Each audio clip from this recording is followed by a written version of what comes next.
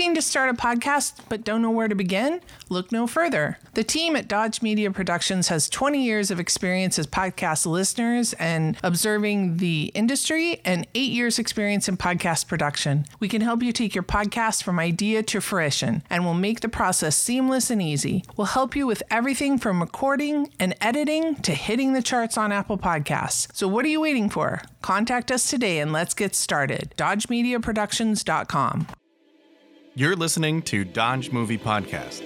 Your hosts are Christy and Mike Dodge, the founders of Dodge Media Productions. We produce films and podcasts, so this is a podcast about films. Join them as they share their passion for filmmaking. Welcome back, everybody, to the Dodge Movie Podcast. This is episode 155. We are going to be talking about Suddenly Last Summer from 1959, and we watched it on either Prime or Apple. It's $3.99 on one of those. I think we watched on Apple. I have never heard of this film before. It was recommended by a listener. Yeah, me either. And it was one of our winners from last year. Superfan Stacy gave me a list that I could choose from, and her whole list was just so good. I put all of her movies in the popcorn bucket, but definitely one of them I picked as like her pick. But right. So the director is Joseph Mankiewicz, and he did The Ghost and Mrs. Muir in 1947, and he also did All About Eve in 1950, which I love that movie. It stars Elizabeth Taylor, Katharine Hepburn, Montgomery Clift, Eddie Fisher, and Albert Decker. The DP was Jack Hilliard, who also did The Bridge on the River Kwai in 1957 and Casino Royale in 1965. The writer of I think it was probably a play, because it was Tennessee Williams, who also did Streetcar Named Desire and Cat on a Hot Tin Roof. And then Gore Vidal he adapted this one for the screen, and he also wrote many plays and television series. The synopsis for this film is: a surgeon is assigned the case of a young woman whose aunt wants her lobotomized to cover up a family secret. And I don't mean to laugh, but the reason is I've been hearing lately like historical stories, and there's husbands who would have, and sometimes families who would have their loved ones deemed insane, and so therefore put in the institutionalized. And so it's almost like, is it because divorce wasn't highly looked upon, or it was looked down upon, and so were people, mostly men, looking for ways to get rid of their wives so they could either have a second wife or a girlfriend, or depending on the religion, they weren't even allowed, or they were very difficult to get. And also depended on some jurisdictions.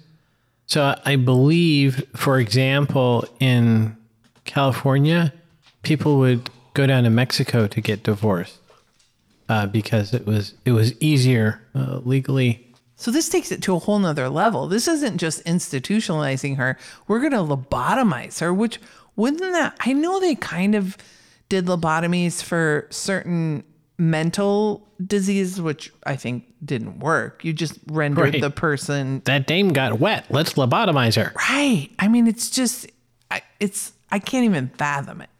Yeah. And this is what I was saying the other day, that our grandkids or great grandkids are going to look back at some of our practices and say, you people were monsters. Why did you think that would be reasonable? Yeah.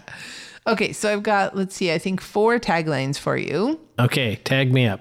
Tennessee Williams shocks you again as he transports you to a strange, new, bold world. Blech. And strange, new, bold world is in bold. Of course. And like all caps. See, the second one is the one they're all talking about. Okay, that's even worse. You could say that about any any movie that comes out. Oh, the one they're all talking about this week. Suddenly, last summer, Kathy knew she was being used for something evil. Okay, that's the best so far, but still kind of. These are powers and passions without precedent in motion pictures. Wow. Not their best work. No, lots of alliteration in that last one. Yeah. Okay, so we had never heard of this movie. It was not one of the ones, but I was talking to your aunt and she said she did remember this movie, but I'm sure, she was a young lass during 1959. And the picture show was probably a good alternative to, something to do in the evening. Right. A little spoiler alert, but I was mentioning whilst we were watching the film that when my first interaction with Elizabeth Taylor was as a child, she had, was it white velvet, white petals? Diamonds. White diamonds. She had a fragrance and she appeared as herself right at that era, but she was an older woman at that time, probably 50s, 60s, 70s. I mean, she appeared to be, in my memory, quite a bit older and not unattractive, but holy shnikes in this film, that would put butts in seats. She is absolutely just beautiful. Huh? Yeah. And like a sex pot. I mean, I don't think any person who likes dames watching the film was thinking, oh, that's fantastic plot line. They were just staring at Elizabeth Taylor on screen. Right. And so I could see how when this came out, it would have been a big deal. But yes, that's what people were talking about, apparently. Even more so a big deal because she was selected. This was her first project after ending her contractual commitment to MGM. At the time, she was the biggest box office draw in Hollywood, and she used this power to insist that Montgomery Clift be hired for the film. As a result of a 1956 car accident near the home of Taylor and her then husband, Michael Wilding, Montgomery had become heavily dependent on drugs and alcohol. And when he was unable to find a doctor that was willing to attest to his insurability, producer Sam Spiegel approved his casting and went ahead with the filming anyway. So, but because of Elizabeth Taylor. So, and I think he was not in a good way, poor Montgomery. And so she kind of got him this job because they were friends. Yeah, he passed away relatively early in his life, I think late 40s or something. But interestingly enough, he was a friend of Dorothy, I believe. And that is a key plot point in the Tennessee Williams play and this film, even though he does not play the character who is gay. That, I believe, was the secret that Katharine Hepburn was trying so hard to keep, which at the time this film was made was a thing that people would be ashamed of and try to keep secret. I mean, I don't think that was out of line for the culture at the time. Although watching it now, it is kind of sad because, I look at it and I'm like, yeah. Yeah. What's the big deal? Yeah. Who doesn't have a brother who's gay? Right.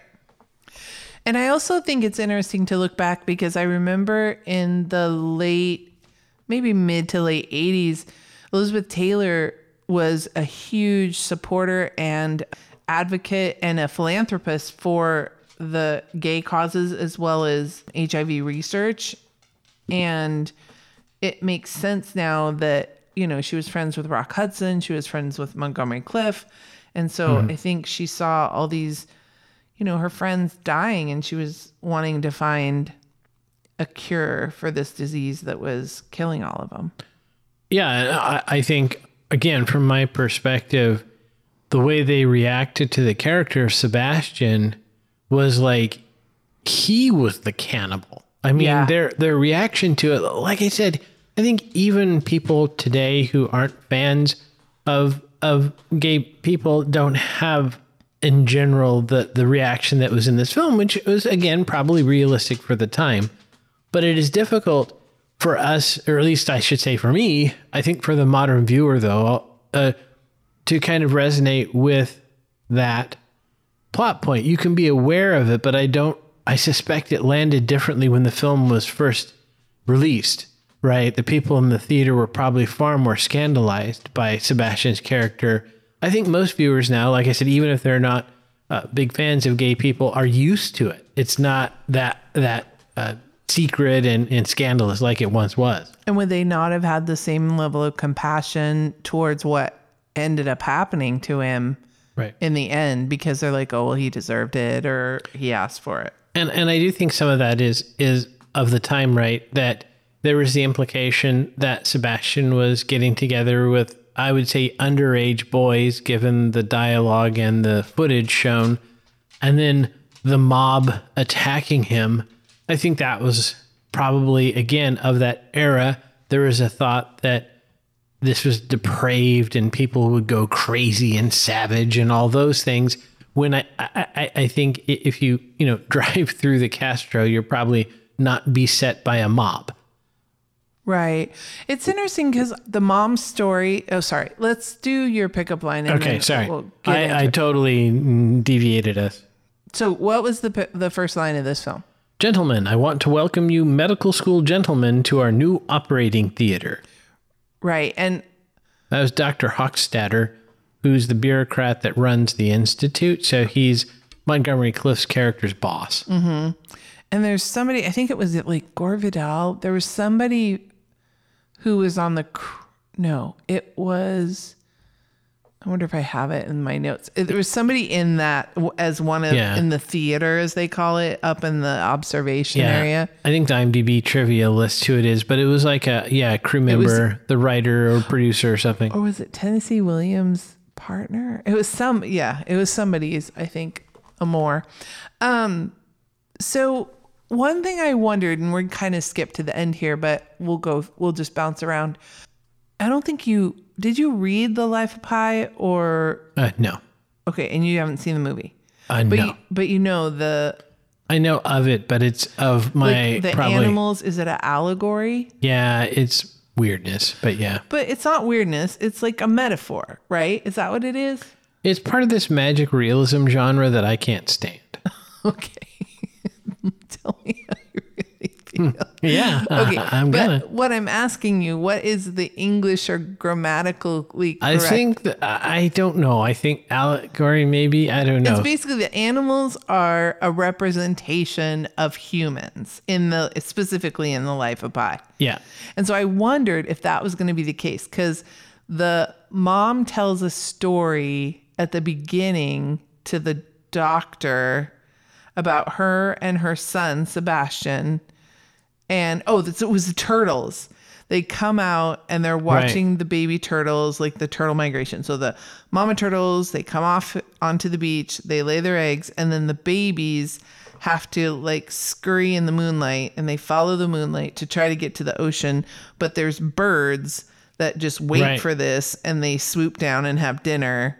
And which says to me this is an opportunity for shotgunners to go out and harvest some of those birds and save the turtles. And so I kept wondering, is the thing at the end, like, were those boys really eating him, or was it more of like there were people in, where were they? Barcelona? No, I thought it was I thought it was supposed to be, was it Brazil, Ipanema, or maybe it was just Portugal, but wherever they were. I thought maybe somebody just like beat him up or that's an interesting, and didn't like consume him. So I would say from a filmmaking or even broader storytelling perspective, that was weird, unnecessarily so. The end, the way it was shot was very kind of surreal and Did you get the sense that they were eating him? Because I only know that from reading the Wikipedia article. I did get that sense from, I think, more the Wikipedia article than anything, but I thought there was a line of dialogue in there where one of them says, like, yeah, they were eating him or something. They did say something like consume or something, but I thought, but to like me, they bit him or they said something like that. Yeah. The images, it looked like they were just like beating him up. Right. Well, probably at that time they couldn't show more than that. I think it was, and again, I'm sure Tennessee Williams and the director intended this, but I felt like the film's tone changed. Like at the first half of the film, I enjoyed more when it was kind of this, it very much felt like a play where Montgomery Clift and Katharine Hepburn are in the garden and they're having a long conversation. And I was watching and there were some pretty long shots as well. But basically those two actors, and like I said, it felt like a play to me. Like, we're going to build a garden set and then these two characters are going to talk about stuff. So that I kind of enjoyed a bit more. Then they went to the insane asylum and that was a little weird. And then they went to eponym or whatever, and that was a lot weird. So, to me, the film is really noteworthy for, I think, Elizabeth Taylor at the height of her pulchritude, and for, I think, addressing the topic of homosexuality. I think it was kind of groundbreaking for the time. But it's fascinating to me because Tennessee Williams, I believe, was gay because they talk about his partner being on set. But I don't know that for sure. He didn't come out to me. Right. Maybe he was responding, I have to put myself in a 1959 mindset. But it didn't seem like it was like he was playing into the stereotypes of a homosexual. Yes, I could see, that interpretation. But again, that could have been the only way you could get the play and or film made, was to depict things in a certain kind of way. Or he was maybe thinking just for the dramatic portion of it, because it probably would have been a boring play if Katharine Hepburn was like, oh, Sebastian, and then they went on about their merry business. It's interesting too, like, was she, instead of just being a grieving mom whose son had been killed by a bunch of people, to then, obviously, I guess it kind of makes sense that she would take it out on Kathy, her niece, because if you felt like she was responsible and took him to that place. I think they established pretty well that there is some sort of emotional incest between the mother and Sebastian. Yes, they did. And so, maybe if she some blamed, jealousy. Yeah, if she blamed Catherine for that, then, and also, I guess if someone's mentally ill, there's a line in there where Hochstetter says, this is very unorthodox. And Kukrowicz says, well, so is insanity. And I think they were talking about his treatment of Catherine, but I think you could also say that applies to the mom as well. I'm missing her name here. Venable? Was that Mrs. her name? Venable. Mrs. Venable. So let me just read this and see if there's something. It's long, so I'm trying to. So following A Streetcar was in 51, and then Cat on a Tin Roof was 58. So then this is a third Tennessee Williams play to be adapted for the screen that dealt with the subject of homosexuality. Although it was far more explicit in its treatment than either of the previous films were allowed to be under the Motion Picture Production Code. Working in conjunction with the National Legion of Decency and the Production Code Administration, gave the filmmakers special dispensation to depict Sebastian Venable's declaring, since the film illustrates the horrors of such a lifestyle, it can be considered moral in theme, even though it deals with sexual perversion.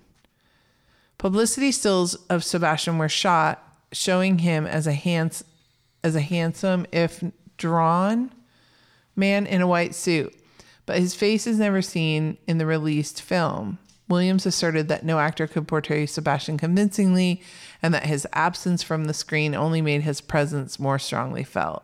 I keep coming back to, I find it interesting that, I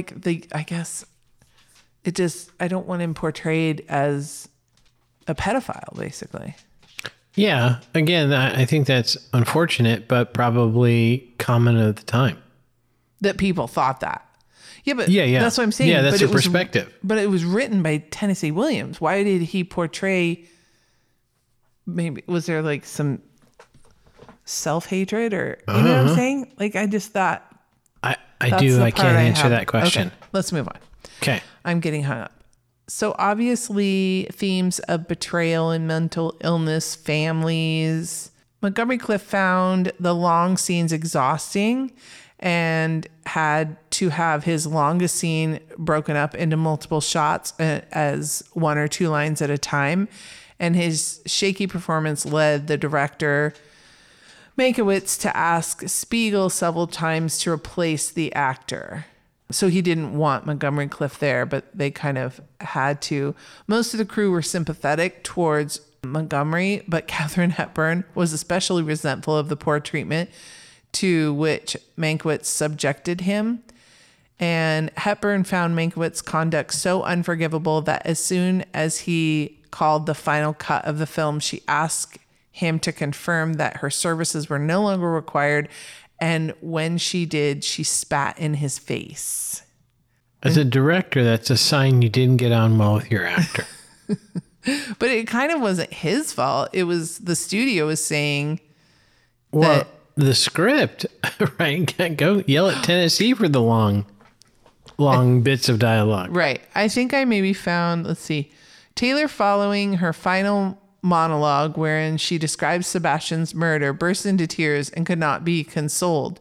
Using method acting techniques, she tapped into her grief over the 1958 death of her third husband, Mike Todd, who died in March. Elizabeth and Eddie Fisher were married the following May of 59. So I think it was Eddie Fisher. Oh, well, Eddie Fisher was one of the boys, they said, who clawed Right. Montgomery Cliff. He rushed to her side and then made his way around to her front. Right. Watch, what is that from?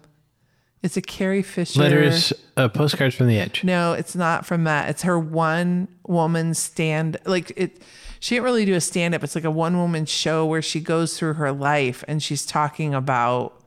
I thought I read it in the book she wrote. Well, yeah, about her life, autobiographical. Yes, Yeah. yes. Yeah. I think she used the joke more than once. It's a good one. Because it's a good one. That's a really good one. I have a note here. Tennessee Williams underwent psychoanalysis, in fact, suffered from depression and addiction. His plays frequently contain characters who dealt with various emotional issues and psychoses. In this story, the issue at hand is clearly that of covert incest syndrome, a type of abuse in which a parent looks to their child for emotional support that would normally be sought in a romantic partner. So that's Mrs. Venable looked to Sebastian Correct. for more than just motherly love and was angry that he got on so well with, I think in just a platonic cousin way with Kathy. Well, all of the drawings in his study indicate he was more interested in the gents than the ladies. Right. So this was not a happy time for Katharine Hepburn. Her husband, Spencer Tracy, or here it says her lover, Spencer Tracy, who was critically ill at the time. And so this production kept her from him. He was ill from years of drinking and smoking and pill popping. They were taking their toll.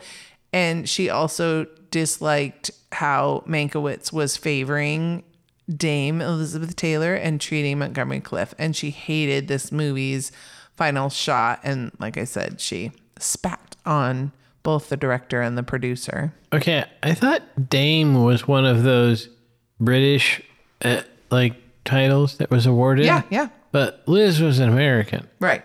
How did she get a Dame? I'm just curious. I didn't research that. All right. So if we have a listener from Britain who could clarify that for us, it'd be great. I can look it up afterwards. Yeah, we all could. Okay.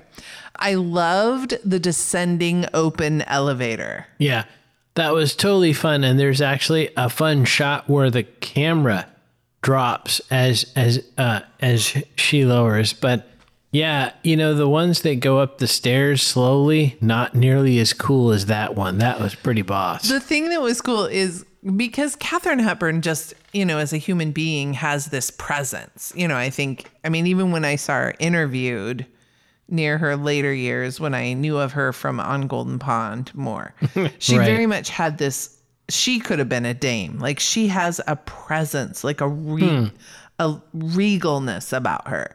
And so what was so dramatic about, like, she would ascend and descend and she would be talking to the person. Usually, I think it was Montgomery Clift's character, Dr. Kukarich. Yeah.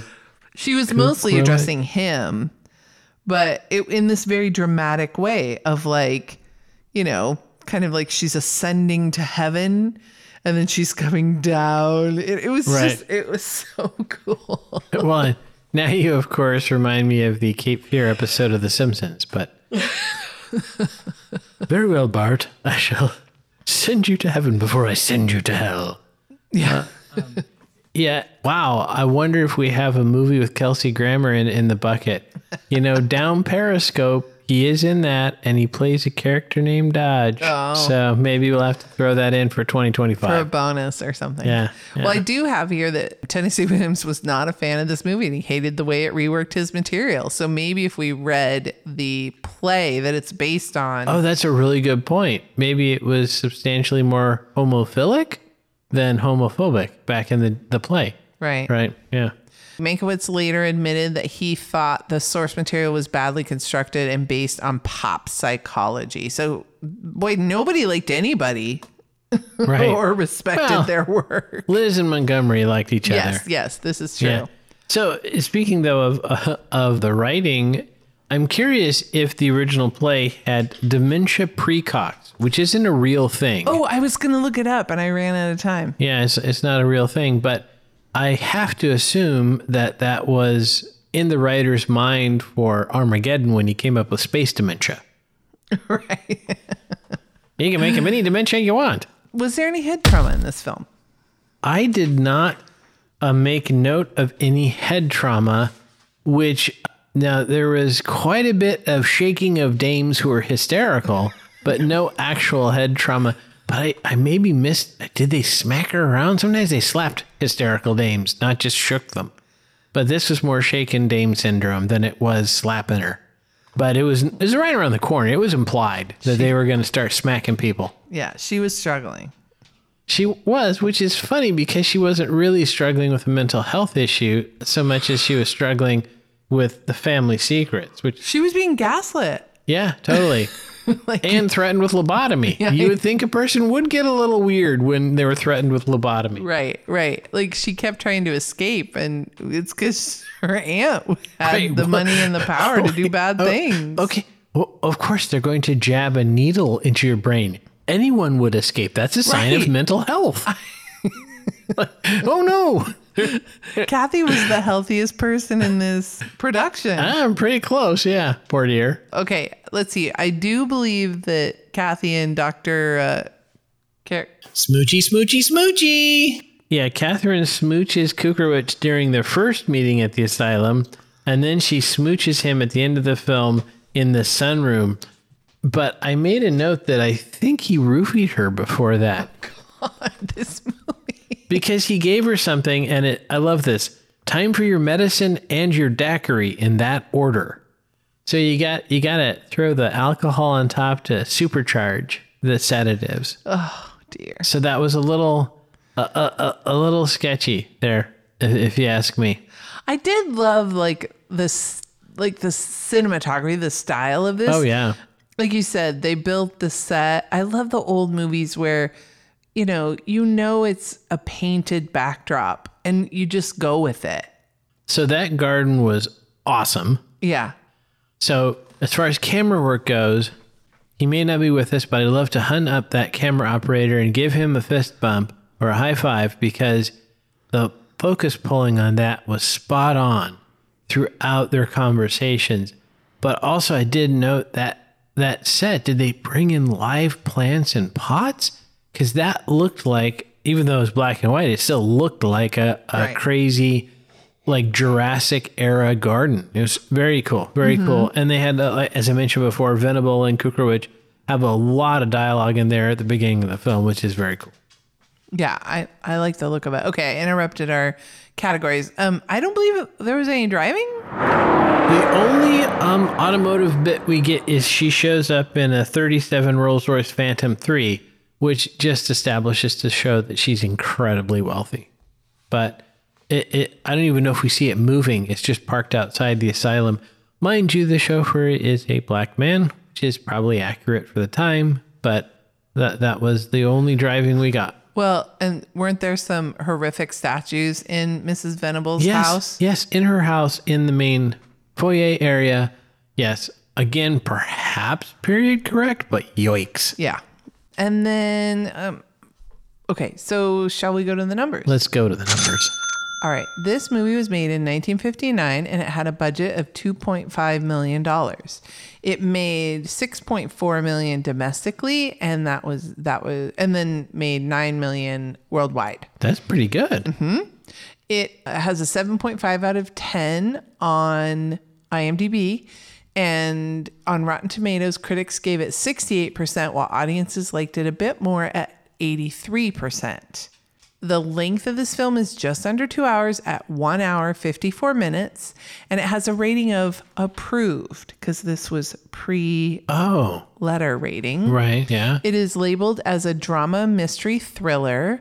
It is a Columbia Pictures film. It was shot primarily in England, and the castle, I don't know if that's Mrs. Venable's house, but that was shot in Spain. And it was nominated for 3 Oscars, one for Katharine Hepburn, one for Elizabeth Taylor, and one for the art and set direction. So yeah, I'm good with that. It won 4 other wins. Elizabeth for a Donatello Award, Golden Globe, and a Golden Laurel. I think Elizabeth won all of those, and another 7 nominations total for the whole film.